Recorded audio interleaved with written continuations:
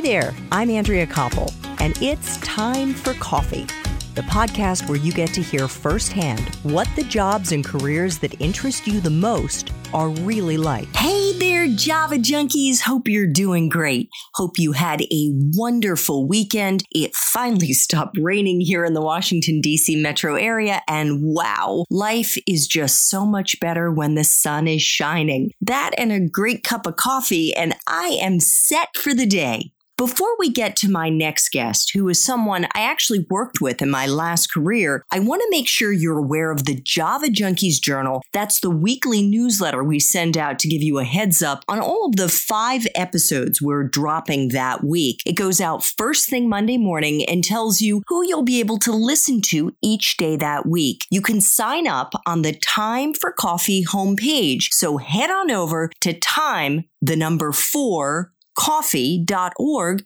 and sign up. Now, please grab your mug and take a chug of a seasonably warm mug of your favorite caffeinated beverage, because it's time for another caffeinated career conversation. And my next guest is Chris Walker, who is the Social Innovations Director at Mercy Corps, a global humanitarian and development organization working in over 40 countries around the world. In this job, Chris manages the Innovation Investment Alliance, a partnership between the Skoll Foundation and USAID that finances the scale-up of social enterprises. He also advises Mercy Corps' Social Venture Fund, which invests in and accelerates impact-oriented for-profit businesses. We see huge amounts of interest among business school students, policy students, and undergraduates in getting into this area because it's a nice mixture of business skills and social impact. So the idea is that by participating in this, you can deliver impact on a sustainable basis over time and hopefully make some money while doing it. So it is an exciting area. It's a relatively new area, something that's emerged over the last decade or two and is still growing. So whenever I talk to students and others who are interested in getting into this sector, it can be a bit frustrating at times for those on the outside looking in because there aren't formalized recruitment processes. The sector itself's not very well organized or structured for those who want to get into it. So thrilled to be able to talk to you today about this and to provide some advice for those seeking a way in. To your question about what I do every day in this area, I actually work on 2 different funds here at Mercy Corps. One fund provides grants to not-for-profit social enterprises to help them scale up their impact. So we're providing multi-million-dollar grants to social enterprises around the world, mostly in the developing world, to reach millions of people at a time. The other part of my job is to advise Mercy Corps' Social Venture Fund, which is also a fund that supports social enterprises, but it invests in for-profit businesses that intend to have social impact. So we invest equity into those companies. In essence, we own a piece of those companies. We provide them with capital, and then we provide them with a lot of support after we invest to help them grow as businesses so that they can deliver higher social impact. What is a typical day like for you? I know that you have always been one of the first ones in the office. Yes. And usually one of the last to leave.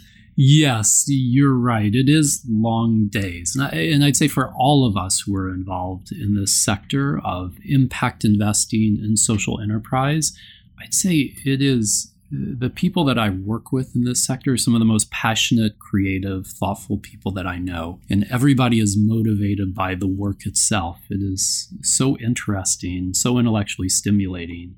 That we all tend to work fairly long days. That, with the travel that's involved with this work, does lead to long hours, but those hours fly by. A typical day, there really is none. There is not a typical day doing this work. The most typical aspect of it is quite a lot of engagement externally. So you spend part of your day at your desk responding to the floods of emails and writing, but you spend a huge amount of time on the telephone or out at coffees, meetings, conferences, because we're looking for social entrepreneurs who are at the cutting edge of their fields, which means that we need to better understand the sectors that they work in, where that cutting edge lies, and talk to a lot of different entrepreneurs and other people in the sector to find out who's doing the job well, who really has the potential to deliver impact at scale to sustain that impact over time. And that means meeting a lot of people and talking to a lot of people to get that information that you need. So I'd say I spend half my day on phone calls or out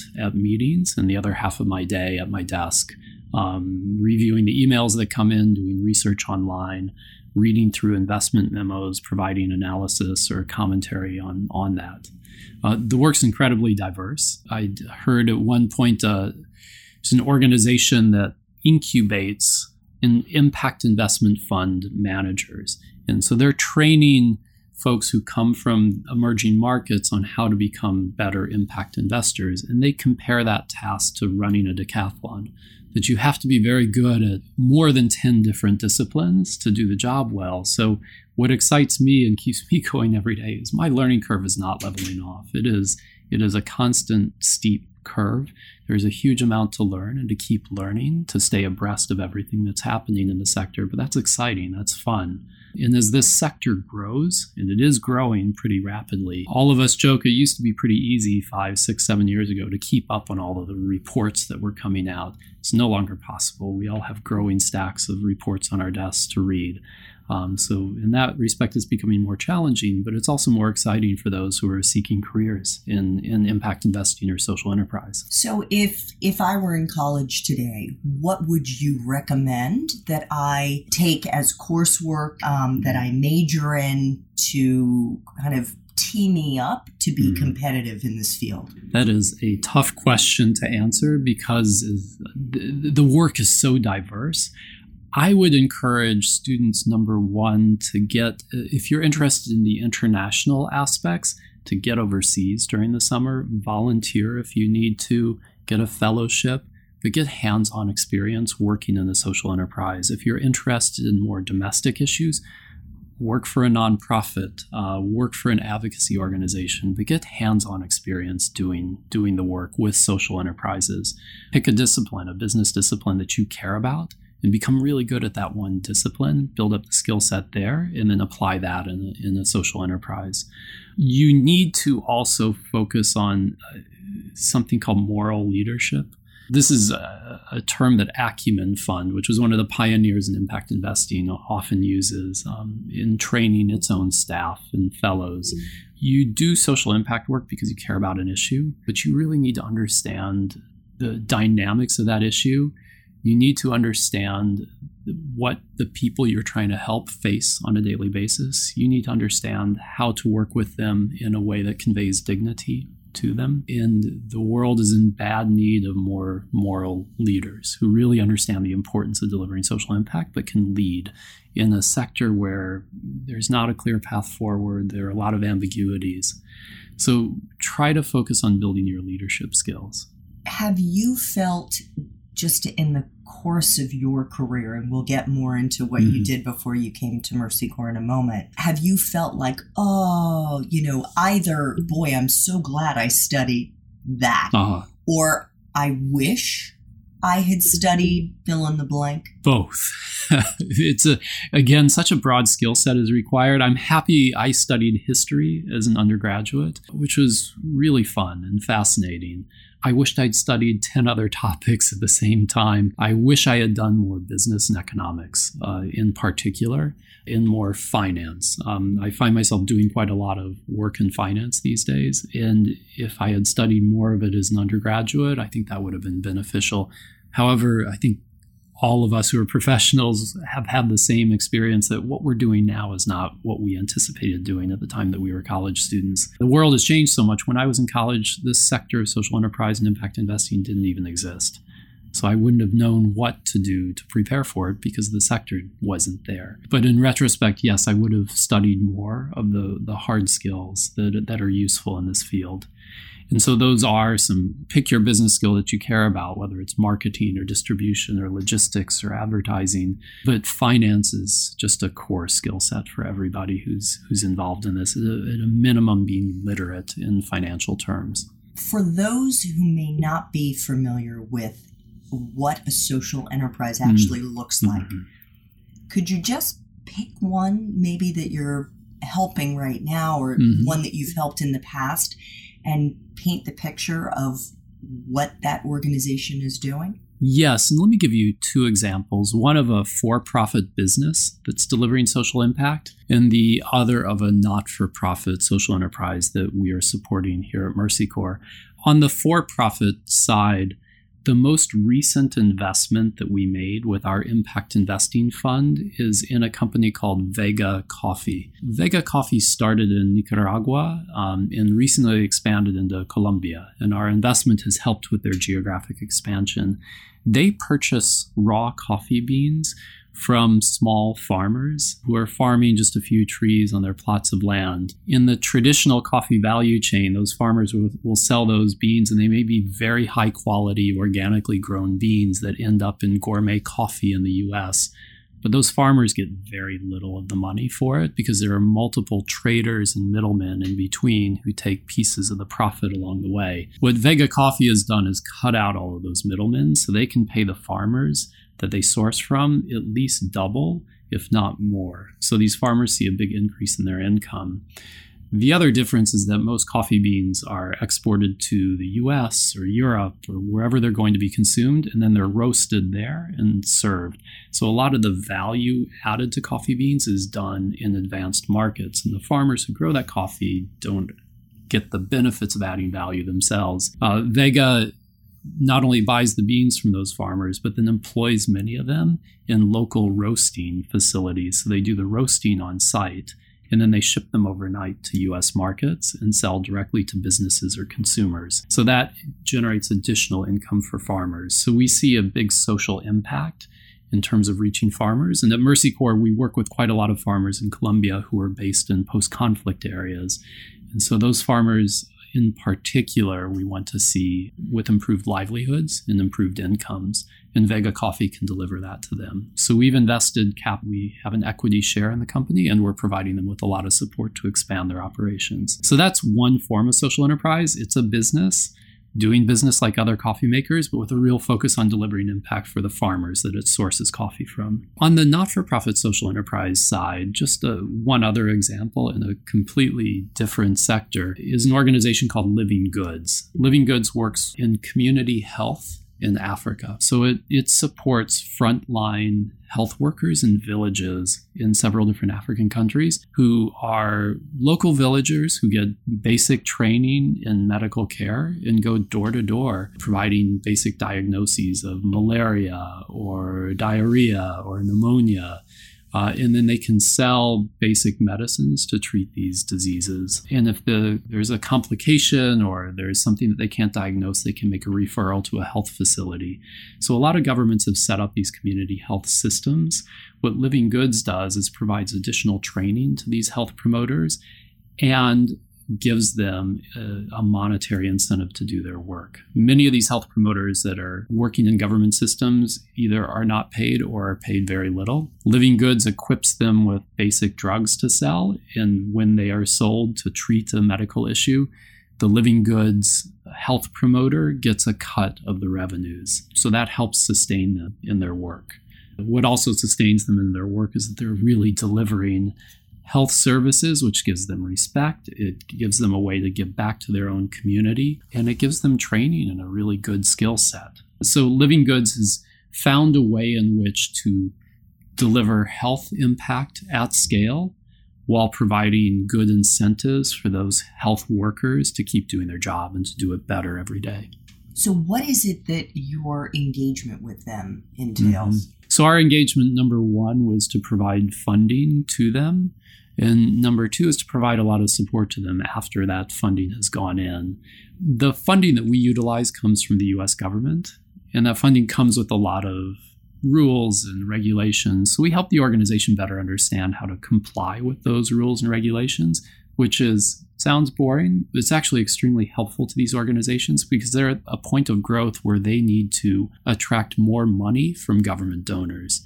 And so we're helping them figure out how to do that so that they can raise even more money in the future from government donors, which will contribute to them growing bigger as organizations. We also work with them on monitoring and evaluation, which essentially means that we're helping them figure out what data to collect and how to analyze it so they can determine how much of an impact they're actually having. So those are a couple of the things that we do. We've also now begun working with researchers at Duke University to write up the experiences of several of these organizations and what it takes to scale up your impact as a social enterprise. We see a lot of common themes across these social enterprises, so that those researchers are helping document them, put them into hopefully very readable reports, and disseminate them so that the social enterprise community can better understand how to overcome some constraints to scaling up their impact. So, Chris, let's rewind the clock a bit and go back to, I guess it was 1992. Is that right? Or 93 that you graduated? 93. 93 that you graduated from Williams. You had a major in history. What were you going to do? It's a great question. Not only did I major in history, but I think my course load to do that was maybe 1/4 of my classes. So I took significant coursework in mathematics and Spanish and environmental studies and a few other topics. So I really had a diverse educational background. And I knew coming out that I would need to go to graduate school. That having a liberal arts education is wonderful. I think it's something that many more people should do because it gives you a broad set of skills and knowledge. But I also knew that I needed to become more specialized at some point by going to graduate school, except that I didn't know what I wanted to do for graduate school. All I knew is that I really was interested in public affairs, public policy, social sector work, doing something that made a difference. I wasn't really motivated by going to work for an investment bank and making a lot of money. I just wanted to do something that I felt like I was helping solve some problems in the world. And so I started looking for jobs in the government. I didn't know much about the nonprofit sector. I didn't know much about social sector organizations. And as I mentioned, the social enterprise and impact investment sectors didn't really exist at the time. And I remember going to the Career Center, looking around for opportunities and finding exactly one job offering with the U.S. government. And it was at the Department of Energy, and it was to do kind of quasi-legal policy work. And so I applied for that because it was one way into the government public sector that I was so interested in. I also applied for paralegal positions at law firms because I'd been thinking, well, maybe I'll go the legal route. That seems like an obvious choice for people who major in history. But I was really intrigued by the opportunity to work in the government. And luckily that offer came through. It was a 2-year program. So it was actually a perfect amount of time for me to go work, get some work experience, and think through what I wanted to do in graduate school. I decided that the legal aspects did not interest me as much as the policy aspects. And I'd never heard of policy school until I'd gotten into this job. And so I started to learn from people I'd worked with who'd gone on to policy school what that was all about.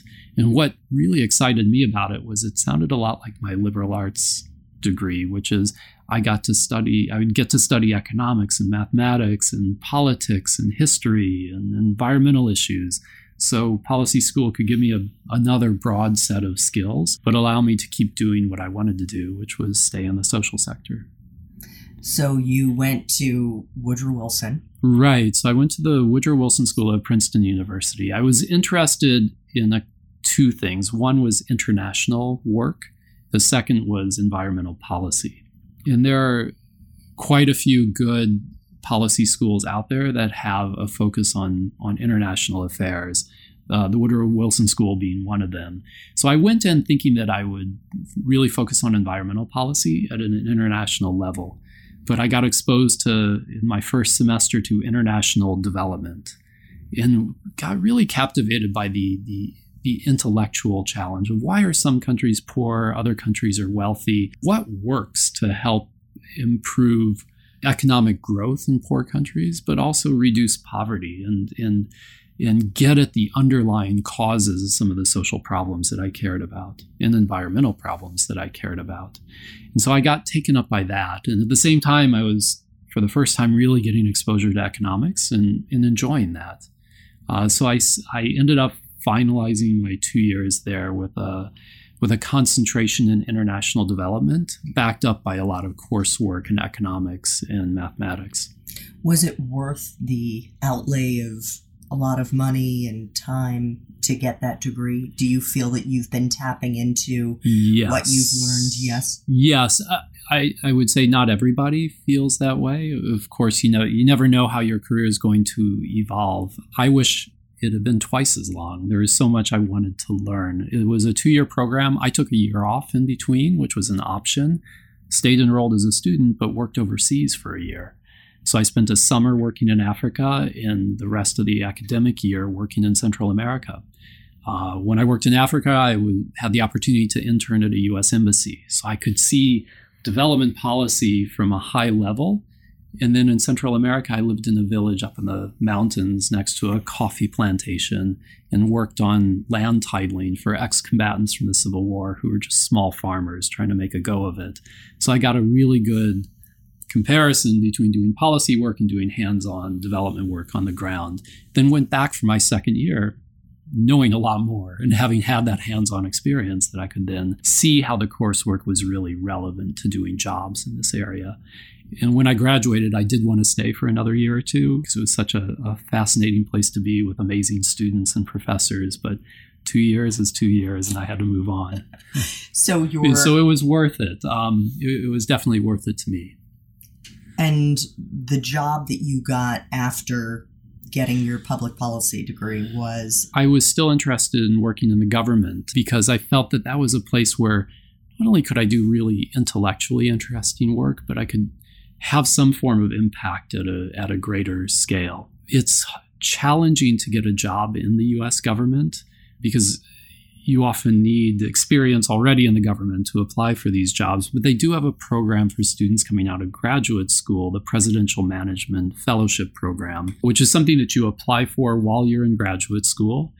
And what it is if you are selected as a Presidential Management Fellow, it gives you an opportunity to apply for 2-year positions in various government agencies that keep slots open for Presidential Management Fellows. So it's an easier way into government jobs. So I was selected as a fellow and then started applying to different government agencies that had openings designated for those fellows, and ended up going to the State Department in part because I'd worked for a U.S. embassy and I was intrigued by the work. I didn't want to go into the Foreign Service because of the lifestyle of moving every few years from one country to the next. But this was a job that was based in Washington, D.C., in the Economic Bureau at the State Department. And it gave me an opportunity to apply my international development and economics coursework to real-world problems. So I went to the Economic Bureau at State, and there was an office there called the Office of Monetary Affairs, which sounds very, very financial and economic, but it was in the midst of the late 1990s Asian financial crisis, and this office was at the front lines of figuring out how the State Department should be responding. What I found in doing this work is that I was enjoying a lot of the economics and finance because it seems so central to the problems of poverty reduction. If you work with governments in developing countries, the finance minister is often one of the most powerful people because resources are scarce and the finance minister determines how those resources should be allocated, whether the budget for health or education should go up or down, in putting in place policies that could really alleviate poverty. And the Treasury Department within the U.S. government is the one that really has quite a lot of knowledge about economic and finance issues. And it also leads the U.S. government's engagement with the World Bank and the International Monetary Fund, which are enormous institutions that have quite a lot of capital to deploy to solve problems of poverty. So to me, it felt like that was the real center of thinking about how policies that improve international development could be made. So after 2 years at the State Department, when my fellowship ended, I moved over to Treasury to work in their International Affairs division, and specifically in the Africa office. And so the Treasury and the international side engages at a policy level with finance ministers and central bank governors around the world, as well as with the World Bank and the International Monetary Fund, and is involved in debt negotiations, among many other tasks. So a lot of what I'd been doing at the State Department was incredibly relevant, but it gave me a chance when I moved to Treasury, to go really deep into the issues that I was interested in. So what did they have you doing? You said at State you were writing memos and things like that. Mm-hmm. what was your kind of day-to-day the job? Bread and butter. The bread and butter. The bread and butter at Treasury. So when I started, I spent 2 years working on Africa, and I was a desk officer for various countries, which essentially meant that for a set of African countries, I needed to know what they were doing on their budgets, on monetary policy, what their key economic issues were, so that anytime an official from that country met with somebody at the Treasury Department, my superiors at Treasury, I would write memos for them so that they had the right talking points and background information so that they would know better how to engage on key policy issues. That was a piece of the work. I'd say the bigger part of the work was anytime the World Bank or the International Monetary Fund was making a loan to one of those countries that I covered, the U.S. representative at those institutions needed to take a position as to whether to support it or not, or to push back on certain components of that loan. So the job of the desk officer, in part, is to help inform that decision-making process, to provide input into what the U.S. position should be. How did you make the decision to move over to the Millennium Challenge Corporation? And we probably should also explain what that is. Yeah. I'll start with explaining what it is and then why I made that decision to move. About partway through my time at the Treasury, there was a new initiative to create something called the Millennium Challenge Corporation, which was a new government agency that provides foreign assistance. And the thinking was really based on the latest research from development economists about how we as a government can provide foreign aid more effectively to really deliver an impact on reducing poverty. And then an effort was made to create a new agency that would have the latitude to spend money in a way that could be very effective. And so the Treasury was one of several government agencies involved in designing what that new agency would look like. So I had the opportunity to work in the office at the Treasury that was involved in the design process. And we were specifically involved in one piece of the process around how do you select which countries should qualify for foreign aid provided by the Millennium Challenge Corporation, because it only provides aid to governments that are relatively well functioning. What criteria do you use for that? And that really got into the core skill set at Treasury, which is looking at quantitative data around various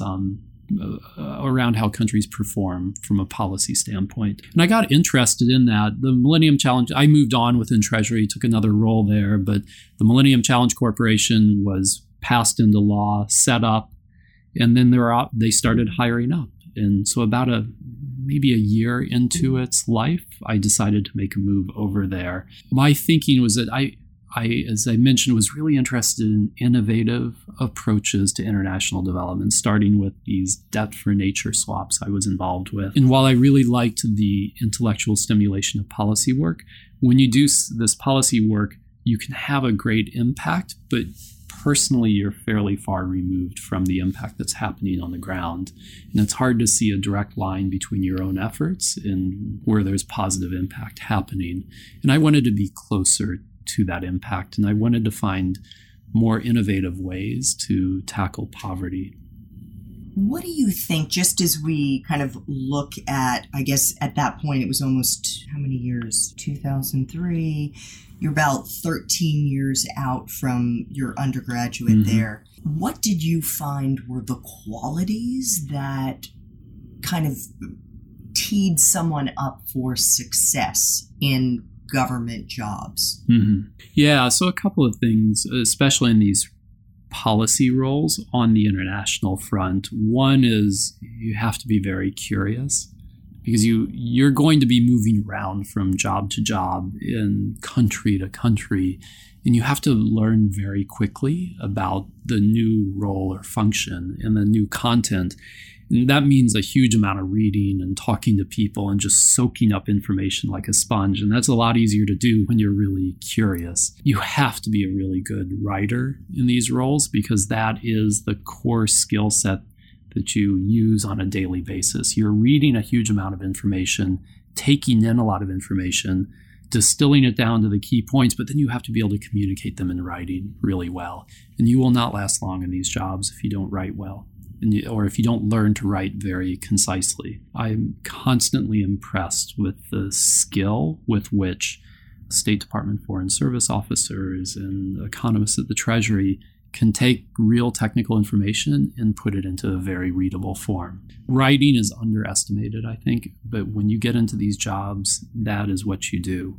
And you need to have that skill set no matter how you develop it. And I'm guessing you have to write quickly.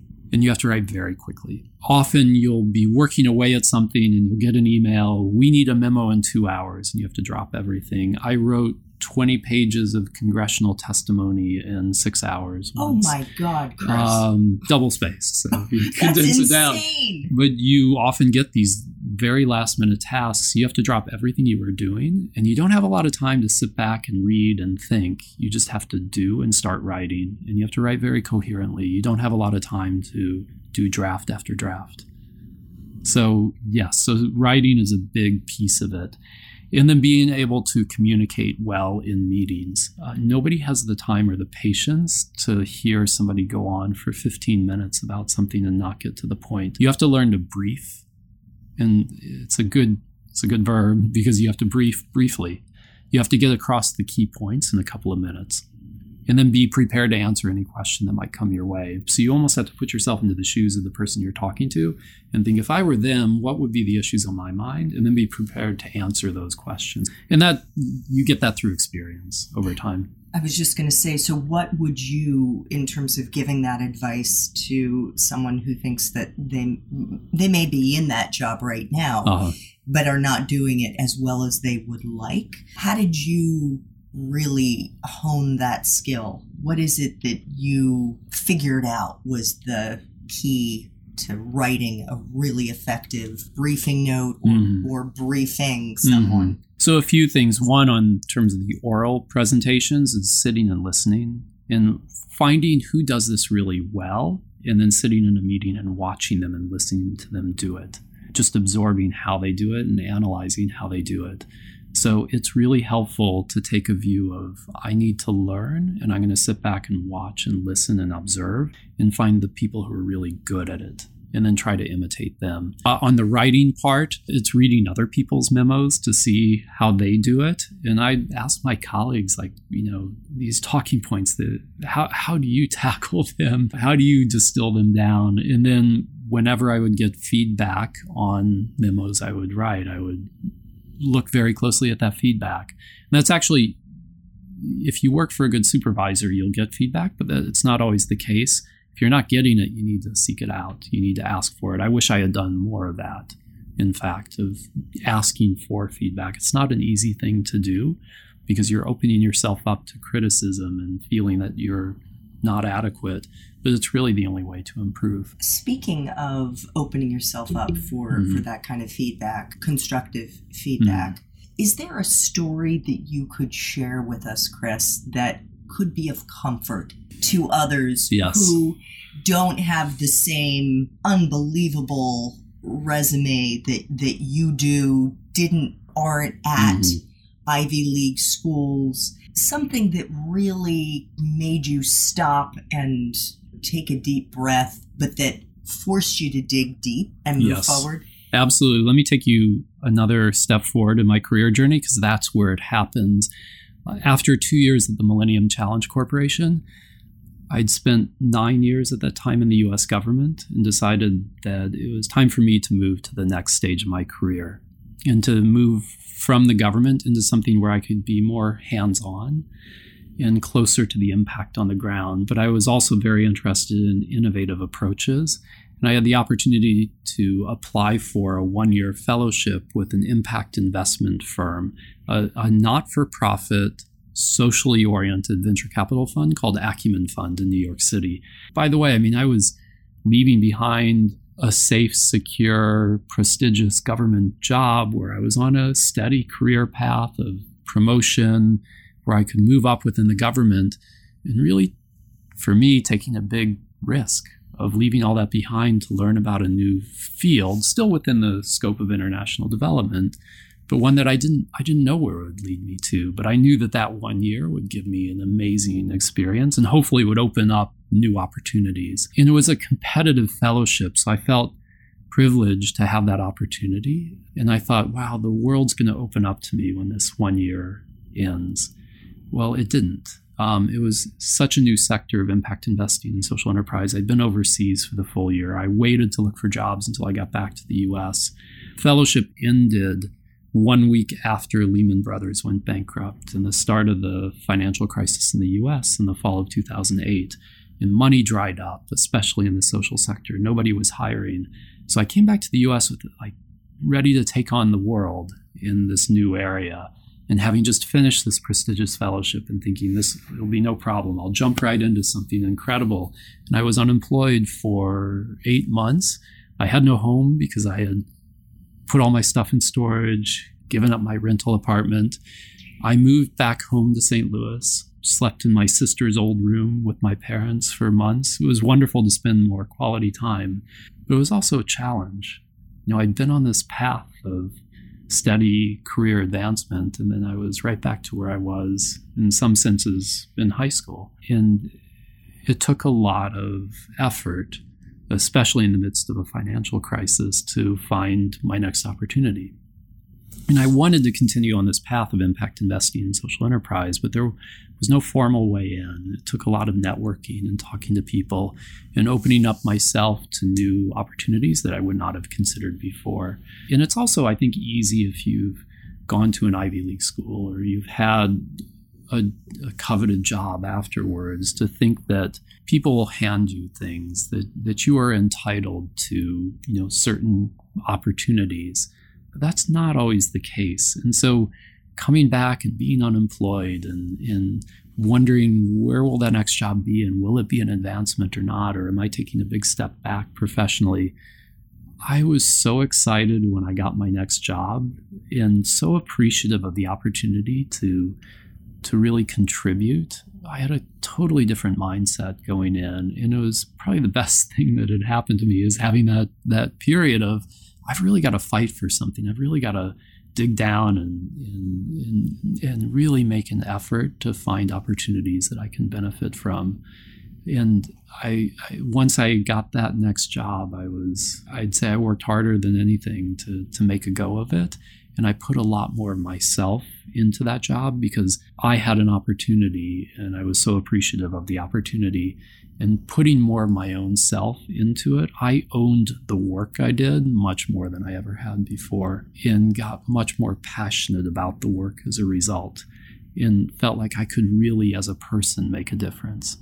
So that was a really pivotal point for me. How did you keep yourself from getting too depressed? Yeah, during that period, and it was during the winter. It was cold and dark and gray, and I woke up every morning at the same time as if I were going to work. Shower, get dressed, have breakfast, and then 8:30 in the morning, I was at my computer working.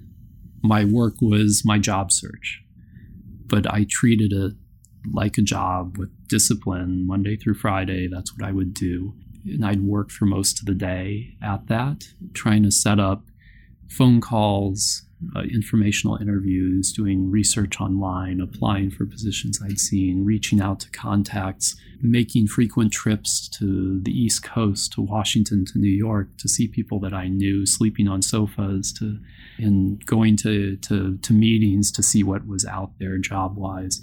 So that kind of discipline really helped.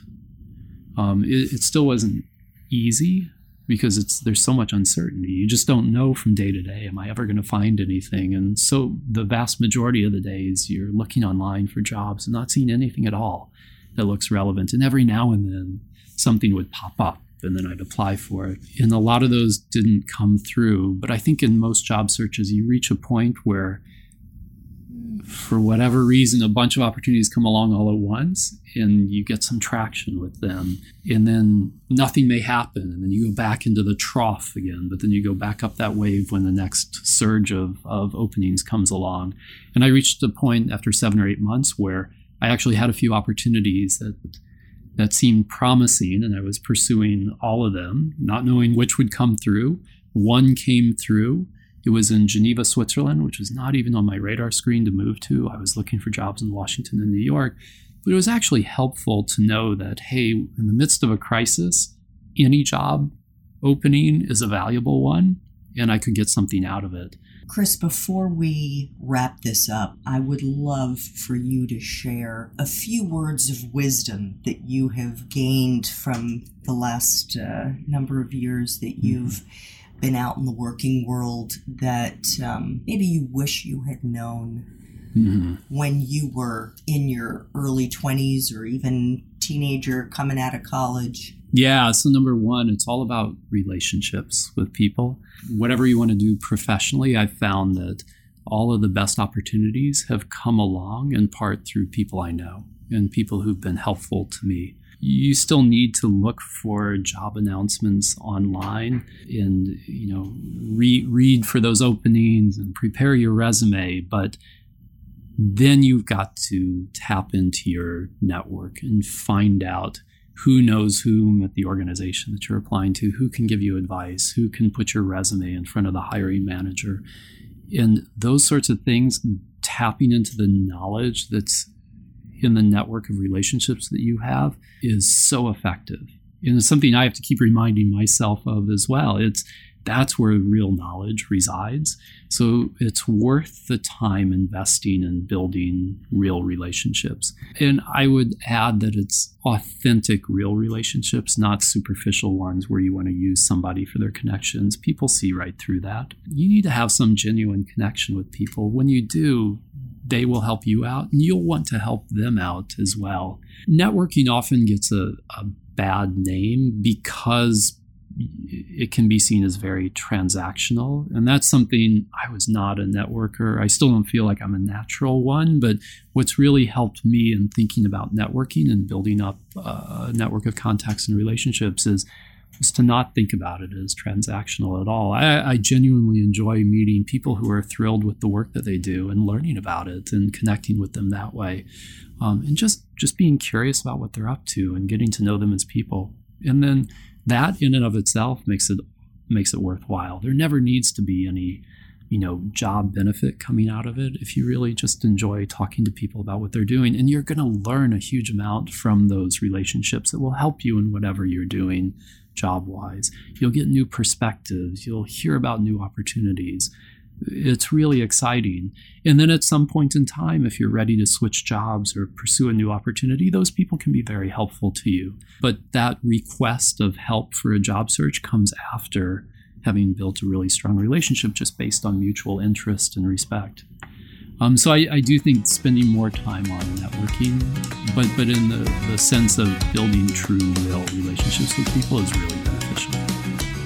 Thanks so much for listening to Time for Coffee, where the professionals in the jobs that most interest you always have time to grab coffee, 24/7, no matter where you live. I have one quick favor to ask you. Remember to rate, review, and subscribe to Time for Coffee. Thanks so much.